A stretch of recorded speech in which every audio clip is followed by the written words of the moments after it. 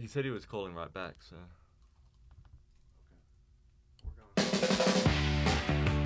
Oh, haven't heard this song in a while. Welcome back to the Gentleman's Dojo. To my left from Detroit, Michigan, Gary Cannon.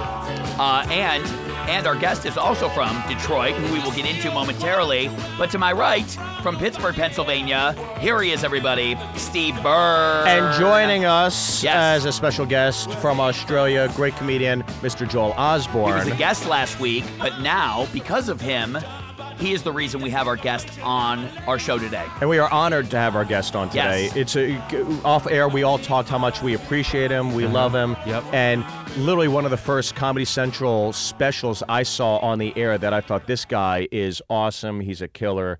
And I love everything about him, and had the pleasure of working with him. Why don't you introduce him, because you have the biggest history here. Well, sure. Well, I was introduced to him via my dad, who saw him on TV in Australia. When I was 12 years old, my dad thought it'd be a good idea to take me to see a comedian. And when I saw him, I was just blown away. And that was the amazing Jonathan. Jonathan, how are you, bud? Hey, with all the millions of dollars, I can't call long distance on my cell phone. On my house phone. My wife thinks it's more important to go buy $200 worth of pool toys, but not to get me long distance service. You are the amazing Jonathan, and you have Boost Mobile as your cell phone service. How is that possible? That should not be. I tried to call you on a landline, and I can't call anywhere but within the neighborhood. Jonathan, you are the only person I know that still has a landline. I don't even understand how that's possible. That is amazing. Well, we cannot thank you enough for calling in, Jonathan. And let's just get the cat. I still have AOL. He just got the CD at Walgreens. Let's just get this out of the way, and then we'll move on to greener pasture. But how are you doing? How is your health? My health, I wouldn't wish it on anyone. It's not good. I was told that I had a year and a half to live, which kind of takes you by surprise. And it's been a little over 2 years and 2 months now. So I'm just sitting around waiting. And basically, and so live. Go ahead. I'm sorry. It's a heart condition. Is that correct? Yeah, it's a heart condition. And yeah, it's called cardiomyopathy, and the left side of my heart is not beating at all. So my stamina is not what it used to be. It's a flight of stairs takes me down pretty much. But you know what? I'm just like sitting around here, and I'm thinking, well, what makes more sense, to go out and have fun on the road and die on the road, or sitting in my backyard, Right. So I think it's more glamorous to go out the way, Right, because your tour is starting up again. Yeah, I've decided I'm going to try to see if I can do a show. So instead of doing it at some small club, I'm doing it at Foxwoods Casino. So but the word is that show's already nearly sold out. They said like record sales in that short period of time. Yeah, within the first day they sold 300 tickets, and now it's probably, they asked me, it's 6 months away from now. Oh wow! So so they're going to add a second show to it, and then I'm going to the Wilbur Theater, which you've probably done. Yeah. Oh yeah, that's great. Doesn't that make you feel great, Jonathan? Where here. The shows aren't until next year, and now you find out that there's already all these tickets sold. You find out that they're adding a second show. Like, that's got to just really make you feel awesome that it's like, hey, people really still want to see this. Look at what I had to go through to get that. It's funny, Gary. I think really worth it. Gary's having heart problems, I think now. Now you came out of Detroit, Michigan. Is that correct, Jonathan? Yeah, Detroit. Yeah. I got to tell you, I went. Joel and I were talking about this on the way over here. You're literally, because after all the years of performing at the Comedy Magic Club and just being a comic and a road dog myself, like, you're one of the few comedians that combines comedy and magic that if you took away the magic from a lot of these magicians, they'd have no act. But you are still just as great a comedian as you are a magician, and I think that is so seldom seen these days. And you literally carry the weight of both of those in such an amazing fashion. Why do you feel like a lot of the magicians can't? It's so tough for them to make the transition to do both really well. They're not brilliant. Simple answer. Yeah. We'll let you go on that. Good luck at Foxwoods. No, they just say that they don't have the right mindset. They really want to do magic, and I really don't. I think that's what it is. They're just, I don't know. I chose to hang out with comedians my whole career rather than magicians. In the last part of my career, I hung out with magicians, but for the most part, I was with comedians, and you have to keep your own. You know that when you're sitting around with you got a big group of comics there, you better be funny or go back to the Magic Castle. Right. With your hippity hop rabbits or whatever. So I like to hang around. I can keep up with the best of the comics, and it seems to be wasted on magic. I don't know. Penn and Teller have it right. I have it right, and then I can't think of maybe Matt King too. I don't know, but I don't know any other comics that are doing magic that have broken that wall. But you also took like the traditional magic into a totally different direction, because you've been described as the Freddy Krueger of comedy. And you took some really gory elements, but like you're stabbing your assistant in the head and stuff. It was like, I remember watching it on TV. Like, this guy's crazy. I'd never seen that, because I grew up with like Blackstone and just traditional kind of stuff. And then you took it to a whole nother level. And did you have a fascination with horror when you were younger, or those kinds of films? No. You know what? When I was working on the street, someone gave me a blood capsule to use for when I was doing the razor blades. You know that trick where you put razors in your mouth and you pull on. Well, they gave me a blood capsule and said, try this. And then the reaction was like, oh my God. It was like night and day. So I tried to make every trick a blood trick. Even if I was doing cut restored rope, the rope would bleed. It didn't matter. I wanted everything to be bloody. So on the street, that's valuable. They stick around and watch that. It's like a bad road accident. You have to slow down the look, So that's how I got started with the blood. And then I had to phase it back. And then when I started playing Vegas years and years later, I had to pretty much take it out for good, and kind of tame it down until I got the demographic right. It is crazy, because Joel was telling us the story of how you guys met years and years ago. He was this kid who was first introduced to you, and then when he sees you years later, you said, "Hey, Joel had said I sent you some letters," and you're like, "Joel, right?" Was that kind of crazy at the time to have a fan that had followed? This was back before the internet and back before you could track people down through Twitter. Were you a little worried because he was this young kid and looked like a stalker and didn't, you know what I mean? It seemed kind of odd. No, I was attracted. I thought it was hot. We won't argue that. This smooth Australian boy. No. He used to just be in for. I come out of the hotel and him and his friend were there, and they want me to sign something, and I thought it was cute, and then it got kind of creepy when I found out he had my driver's license. Because it is interesting. He had my driver's license. He claims I lost it, but it was hanging on his wall with a bunch of other posters. Yeah, I left it. You left it at my place. Your driver's license. Your driver's license and your boxers. Yeah. I wasn't at your place, Joel. Remember? Oh yeah, that's right. Sorry. But it's just weird, because you for you, Joel, to be such a fan from a young age, and then years later, fast forward, and now you're his tour manager. Like, how? That's just awesome. Yeah. Well, that was like when I was fresh out of school. Like, Jonathan offered for me to move to the States. I snagged him up when he was 18. Yeah, so I moved out here to the States and hit the road. Traveling all over the country and kind of seeing behind the curtain of show business. Jonathan, it's such a crazy dichotomy, because you are a partier, you're a great comic, you're electric, and then you get paired up with the Clark Kent of Australia. I mean, he's just such a straight and narrow kind of guy. Yeah. Can you describe? Yeah, I never could get him to try heroin. He's quite the pussy. He wasn't interested. What is it like to go from traditional road to being such a huge draw that the casinos invest in you and to kill it for I think more than a decade in Vegas? What is the transition like going from road in certain markets to just being a killer Vegas headliner? Well, Joel was with me when I did the real important transition, and that is when I got divorced from my wife.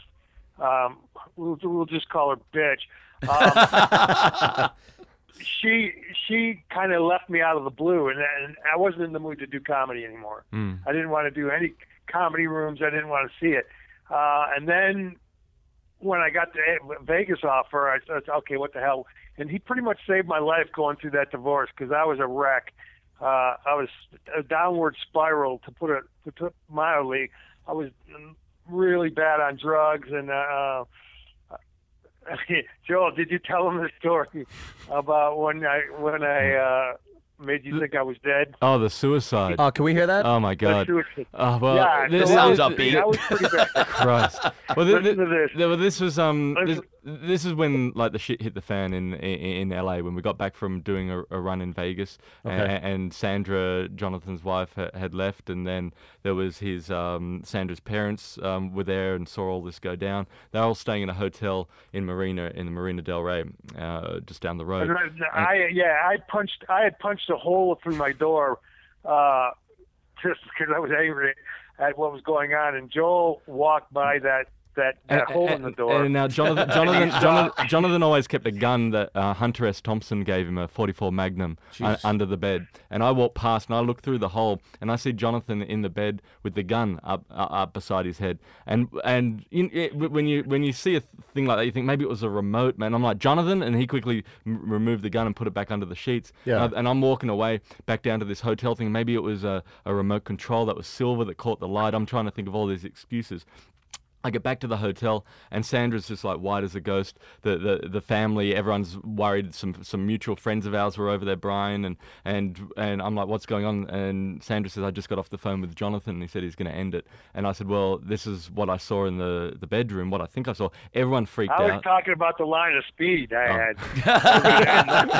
I'm just going to end it. So so they then call the LA the police, the LAPD, and say, the SWAT team. I think he's going to commit suicide. So I'm standing there thinking, hang on, Jonathan's back in bed with a .44 Magnum. I'm aware of what can happen in these situations with the LAPD. I thought I got to run back and warn Jonathan. So I bolt back to the house. I go upstairs. Jonathan's got this Nine Inch Nails music just pumping, just blaring. The door's locked. I'm banging on the door, screaming out to Jonathan. He can't hear me, and I'm thinking, well, the cops are going to turn up any minute. I got to get out of here. Sure. I bolt back downstairs. I run Thinking outside. of only yourself? Well, yeah. I run outside of the. Yeah, thinking about yourself, Joe. Never mind, I could be dead.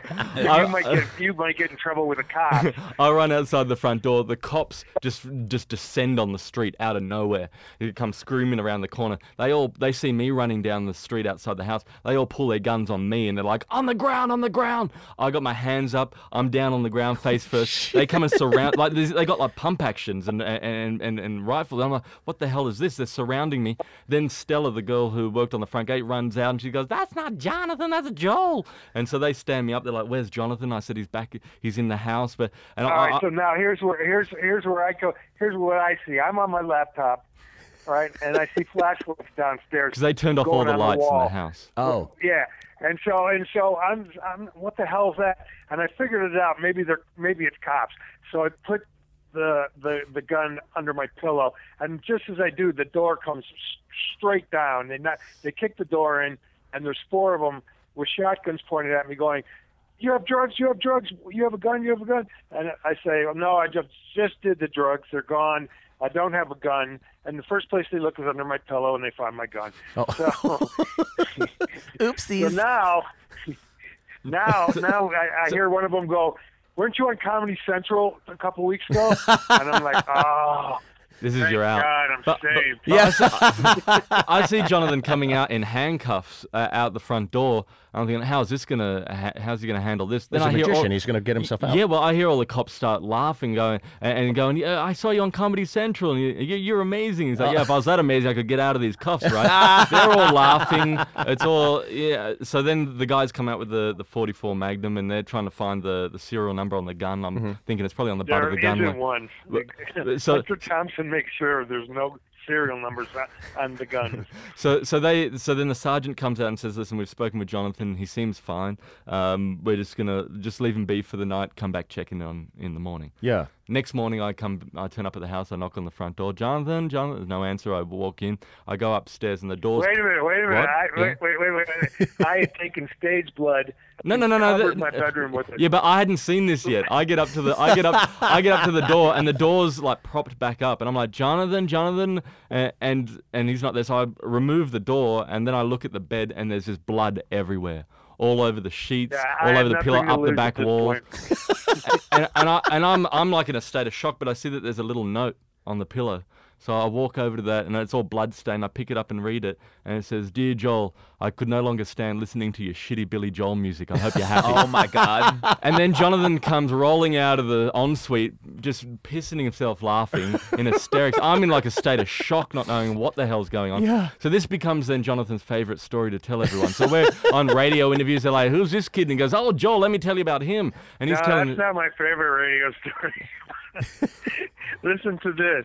Joel's mom came out to visit Steve, right? Yeah. And he starts telling Joel stories, and they're so tragic that they're so funny at the same time, but they're tragic. I was dying laughing, and Joel's like, "Mom, shut up! Yeah. I don't want that story told." And she's going, "Oh, the divorce was very hard on Joel, and it took his toll. Well, he used to be a beautiful artist. He used to draw. Now, after the divorce, all he can draw is stick figures when he was little." And I just busted up. That's so tragic. It's funny.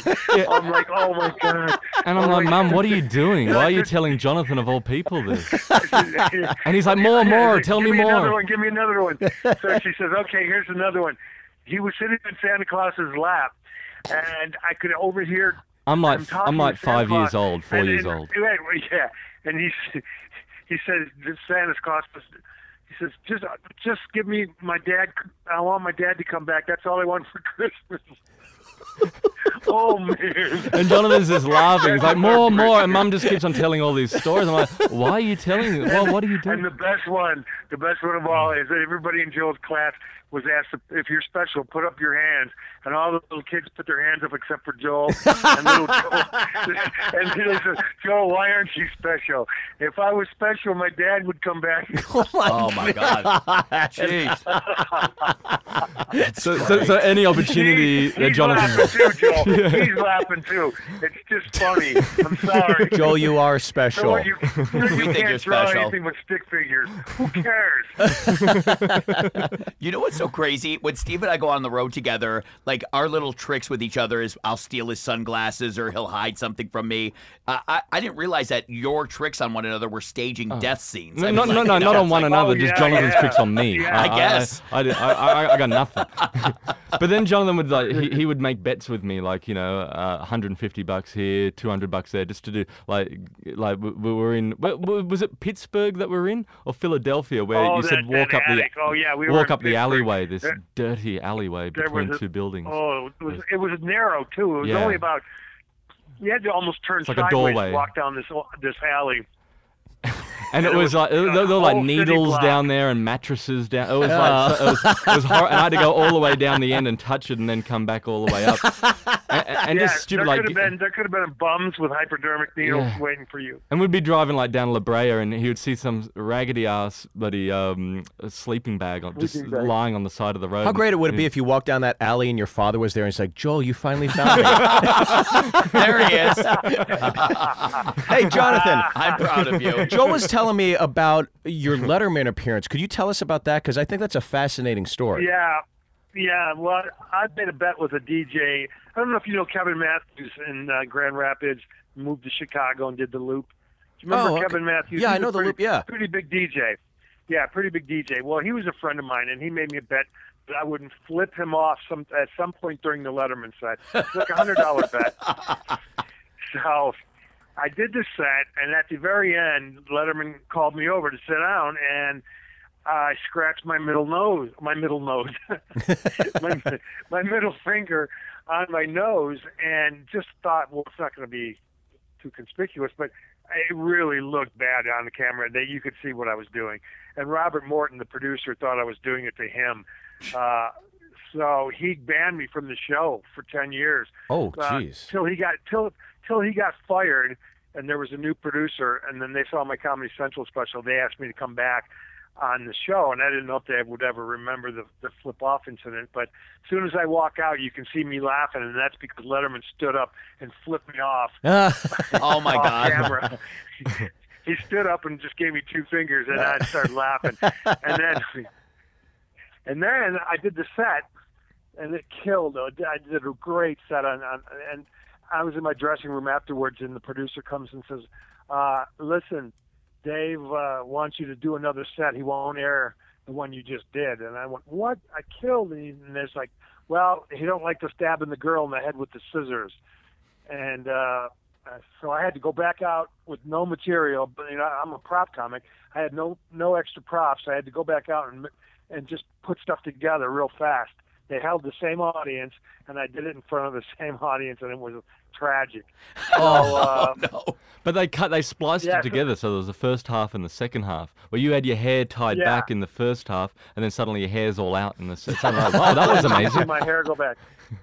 And then the security guard, when I was done, said, Dave wants to see you upstairs, and he never wants to see anybody. And I'm like, oh, great. I'm in trouble. Again. So they take me upstairs, and Dave's up there, and he said, nobody's a bigger fan of yours than I am. And after he said that, he could have said anything, Wow. But he said, I have a real strong position against violence towards women and blah, blah, blah. And I said, Dave, it's called slapstick. You're setting a precedent here that's pretty dangerous. If it was a guy, you would have allowed it. And it's just a joke. It's a gag, But then he ended up coming to your show to see you recently. A few years back. He told me that it was his show and his decision, so I said fine. But then he showed up at my show at Foxwoods Casino. He snuck in and watched the whole show. And, oh wow! He is a fan. It turns out he was a big fan. So that's amazing. And that's great that you stood your ground too, because I think a lot of comics would have cowered and whimpered and said, "Okay, yeah, it is what it is." But I think that's awesome that you stood your ground, and I think that kind of attitude always came through in your comedy too, because you were like. You're like a rock star of comics as well as a magician. And very few guys kind of have that charismatic energy, at least that I've seen. Sure.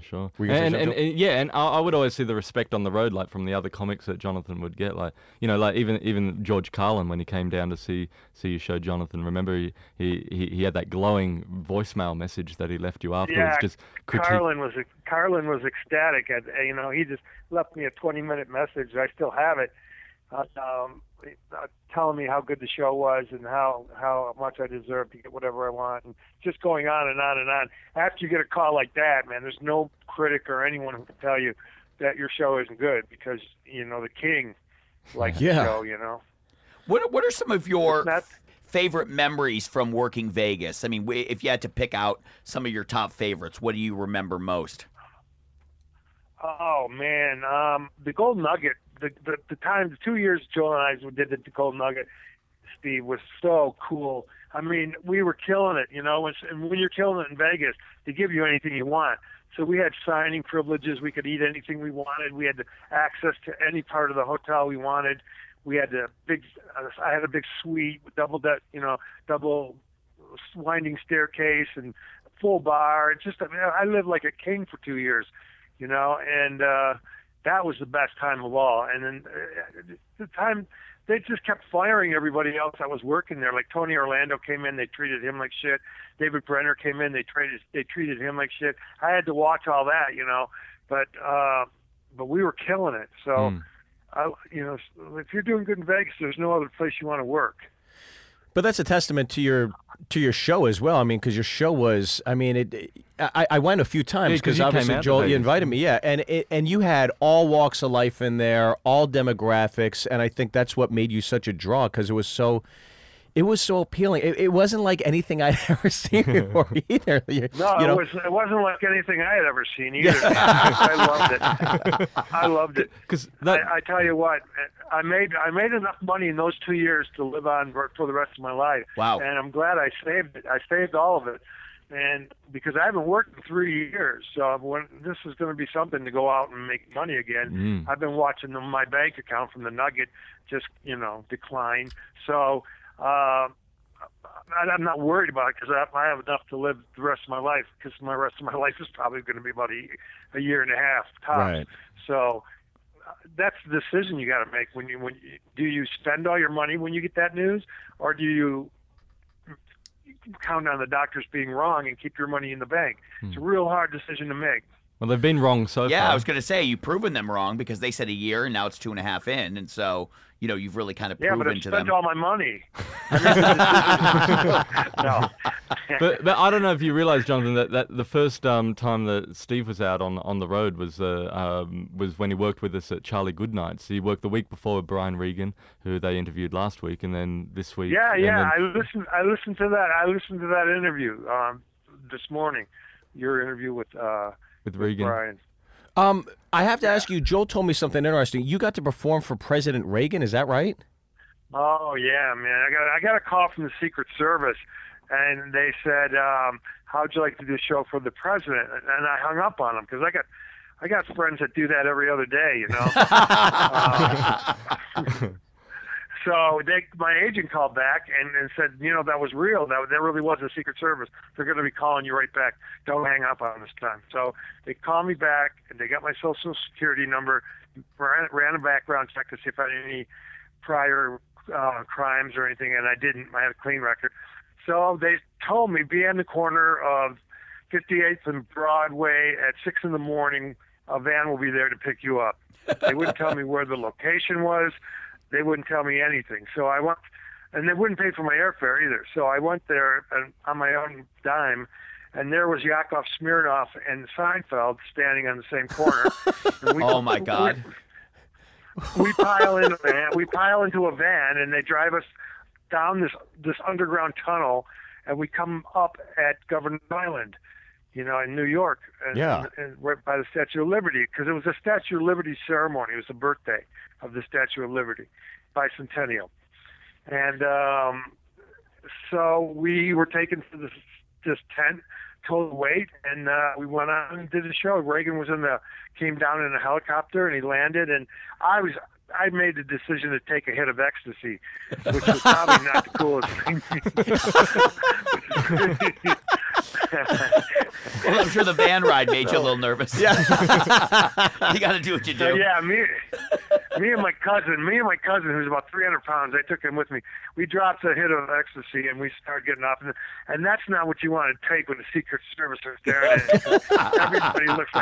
Everyone looks like Secret Service to you when you're doing that. And my cousin was testing my prop gun like an idiot and shot my blank gun off backstage, and they appeared out of nowhere. They tackled his fat ass down on the ground, and they just like appeared out of nowhere, put their knee on the back of his head, and got the gun away from him, and then gave us the lecture, and then I went on and did a show. I mean, you couldn't even see the president. He was way far away from me for good reasons, I'm sure.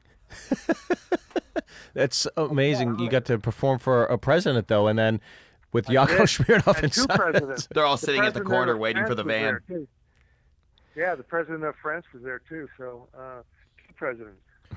Well, John, I do have to ask, as we near the finish line here, I want to ask you, with getting the news you get about your health, I do want to ask you, maybe in closing, what is your proudest achievement you can look back on, and then what is maybe your biggest regret you've had in your career? So the biggest high and maybe the biggest regret, I guess.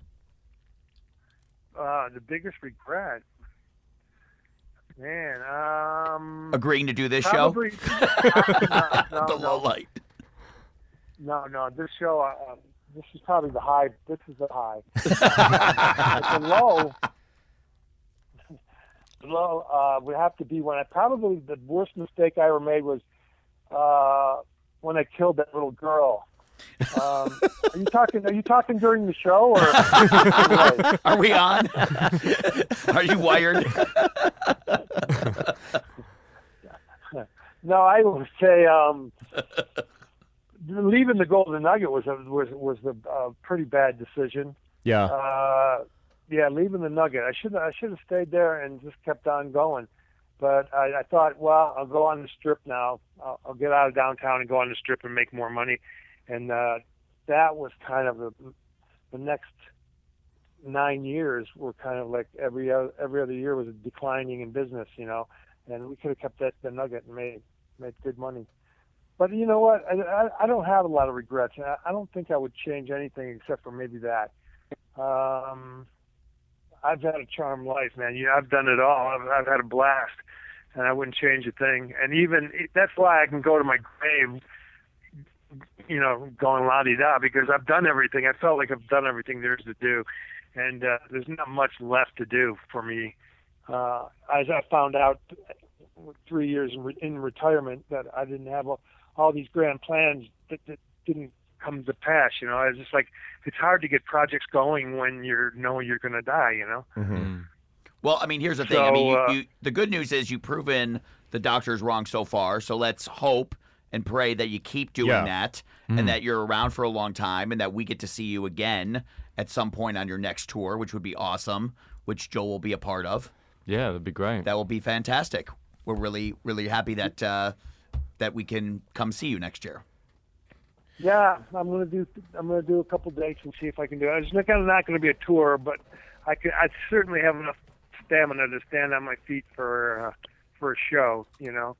But it's not gonna be like it was when I watched tapes when I was a kid, and it's like, geez, was I on drugs when I was moving so fast? And the answer was yes. Well, Jonathan, we also do have Tom Rhodes. He came by. He's going to join us for something, and he wanted to come on. And just walked in. Hey, Jonathan, I love you very much, man. I'm glad you're doing strong.